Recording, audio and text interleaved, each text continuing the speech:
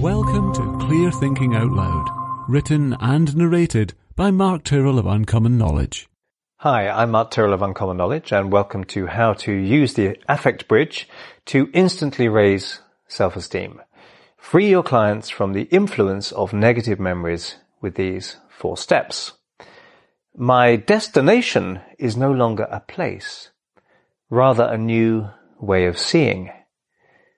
Those are the words of Marcel Proust. As we travel through life, our memories meander with us. Times we hated and times we loved. The past travels with us. Some memories fade, but others, like attention-seeking phantoms, tug at our conscience so that in some way the past is always present. And sometimes the shrill cry of some memories is so loud, so terrifying that we can't help but believe the past is now and all around us. But not all memories are so obvious. Some memories, though long forgotten, exert a lingering effect we might not even be aware of. Like gravity, their force is invisible, but very real. We don't always see them, but we definitely feel them. Just as groundwater might only be detectable by the nourishment it brings to the landscape, the mysterious green vegetation in a dry desert, our memories may only be detectable by the poisonous haze they cast over our lives. For many of our clients, that poison seeps to the surface so insidiously that the harm it causes is a baffling mystery. Why am I like this? So, getting back to the source. In another video, I described working with a client called Emily, and I describe a session in which, during that session, I helped her control the panic attacks that had been blighting her life. We clear the brushwood, so to speak, so that we can begin to tackle the ingrained emotional patterns that lie beneath. 4 months later, I see Emily for a second session, and this is a videoed session, and she has something wonderful to tell me. She says, I'm not having panic attacks anymore, and even if they start, I can now stop them in their tracks. And this is a great start, but what else can I do for her? I've still got low self-esteem, she says, and self-confidence issues. As the session unfolds, the second session, which you can watch inside UPTV, I learn that Emily is confident in some areas, but still has terrible difficulty asserting herself in relationships. She doesn't feel heard, but nor does she feel she can speak her mind. And there are those in her life who, like vultures to carrion, target her because of this. They use emotional blackmail, as she puts it. And of course, she's not alone. People dominate others in all kinds of ways. And she says, in that video session, I always try to please people, and I feel terrified of upsetting anyone, even when they're treating me badly. Saying no, for her, felt tantamount to inviting physical assault.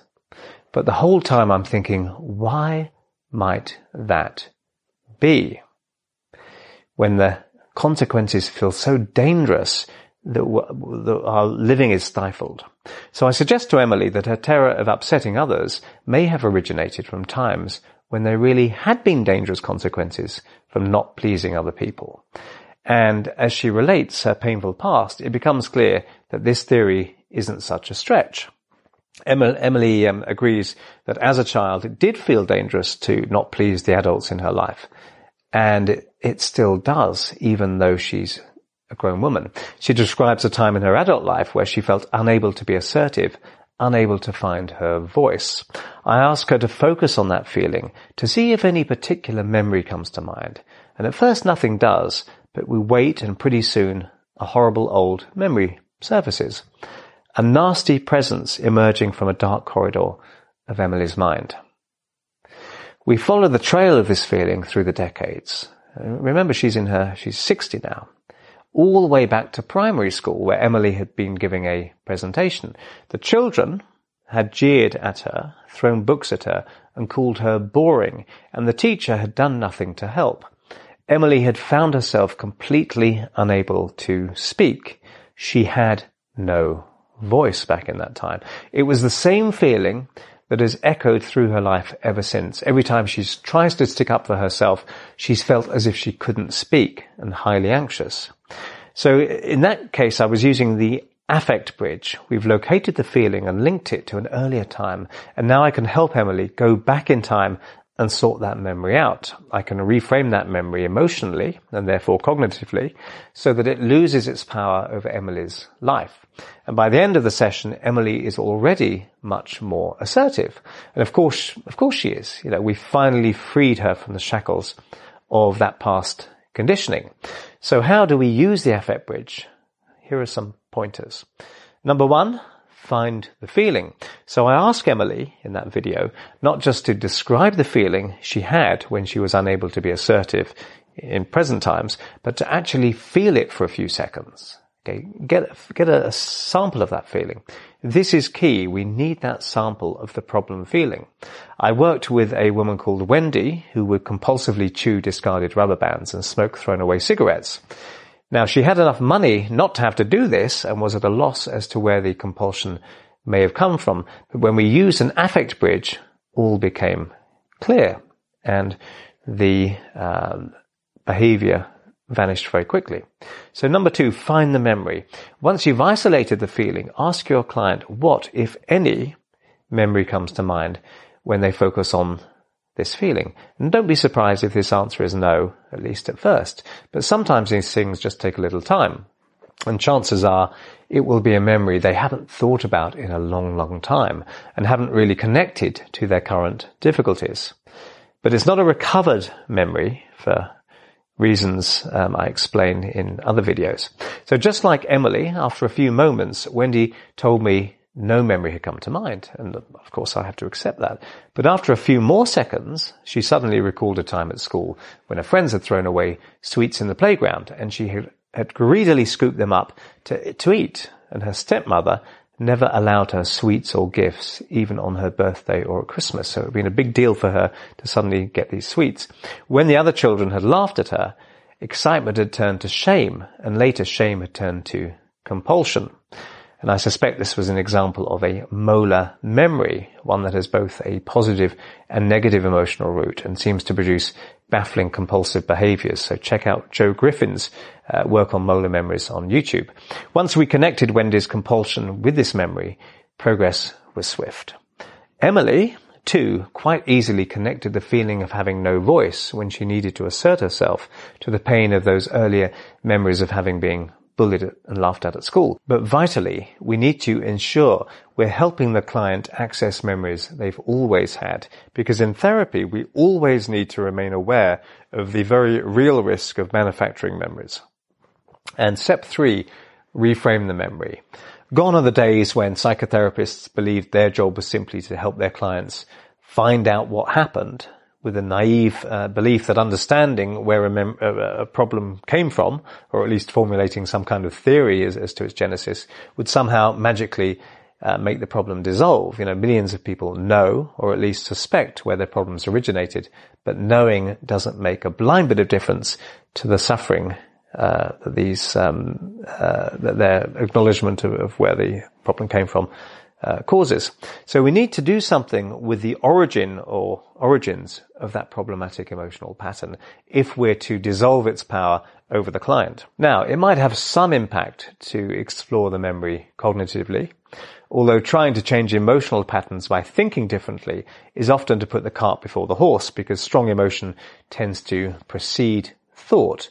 And if people feel very anxious, then the anxiety itself tends to produce anxious thoughts. So it's not always the other way around. Sometimes we might use the rewind technique if the memory is so strong the person shows signs of post-traumatic stress disorder, or as with Emily, we might bring resolution to the memory through some other method, such as the helping hand technique. About halfway through my second session with Emily, and if you've seen the video, you'll know what I'm talking about, we deal with her memory of being bullied pretty fast and immediately.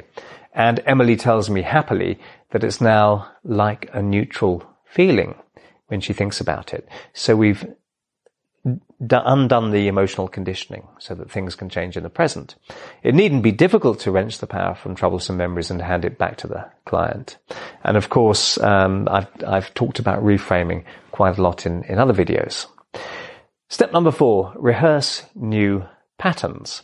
Once we've helped take the negative power from a memory so that it no longer activates difficult feelings in the present, we can help our clients hypnotically rehearse new feelings.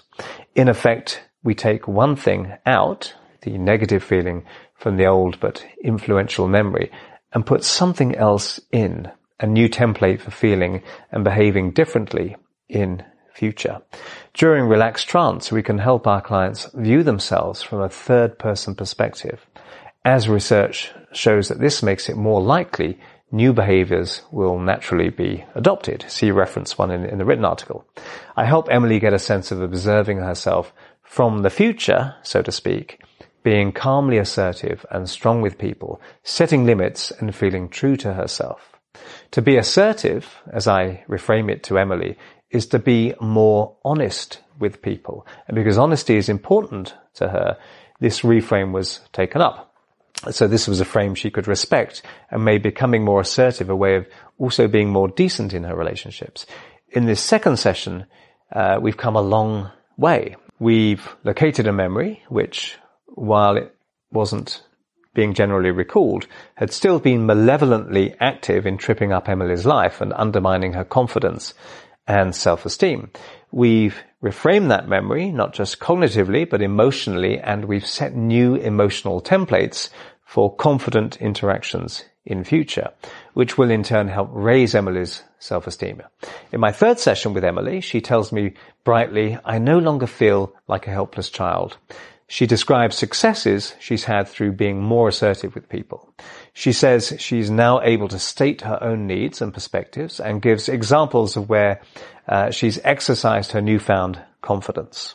There's nothing better in life than truly breaking free of the chains of the past.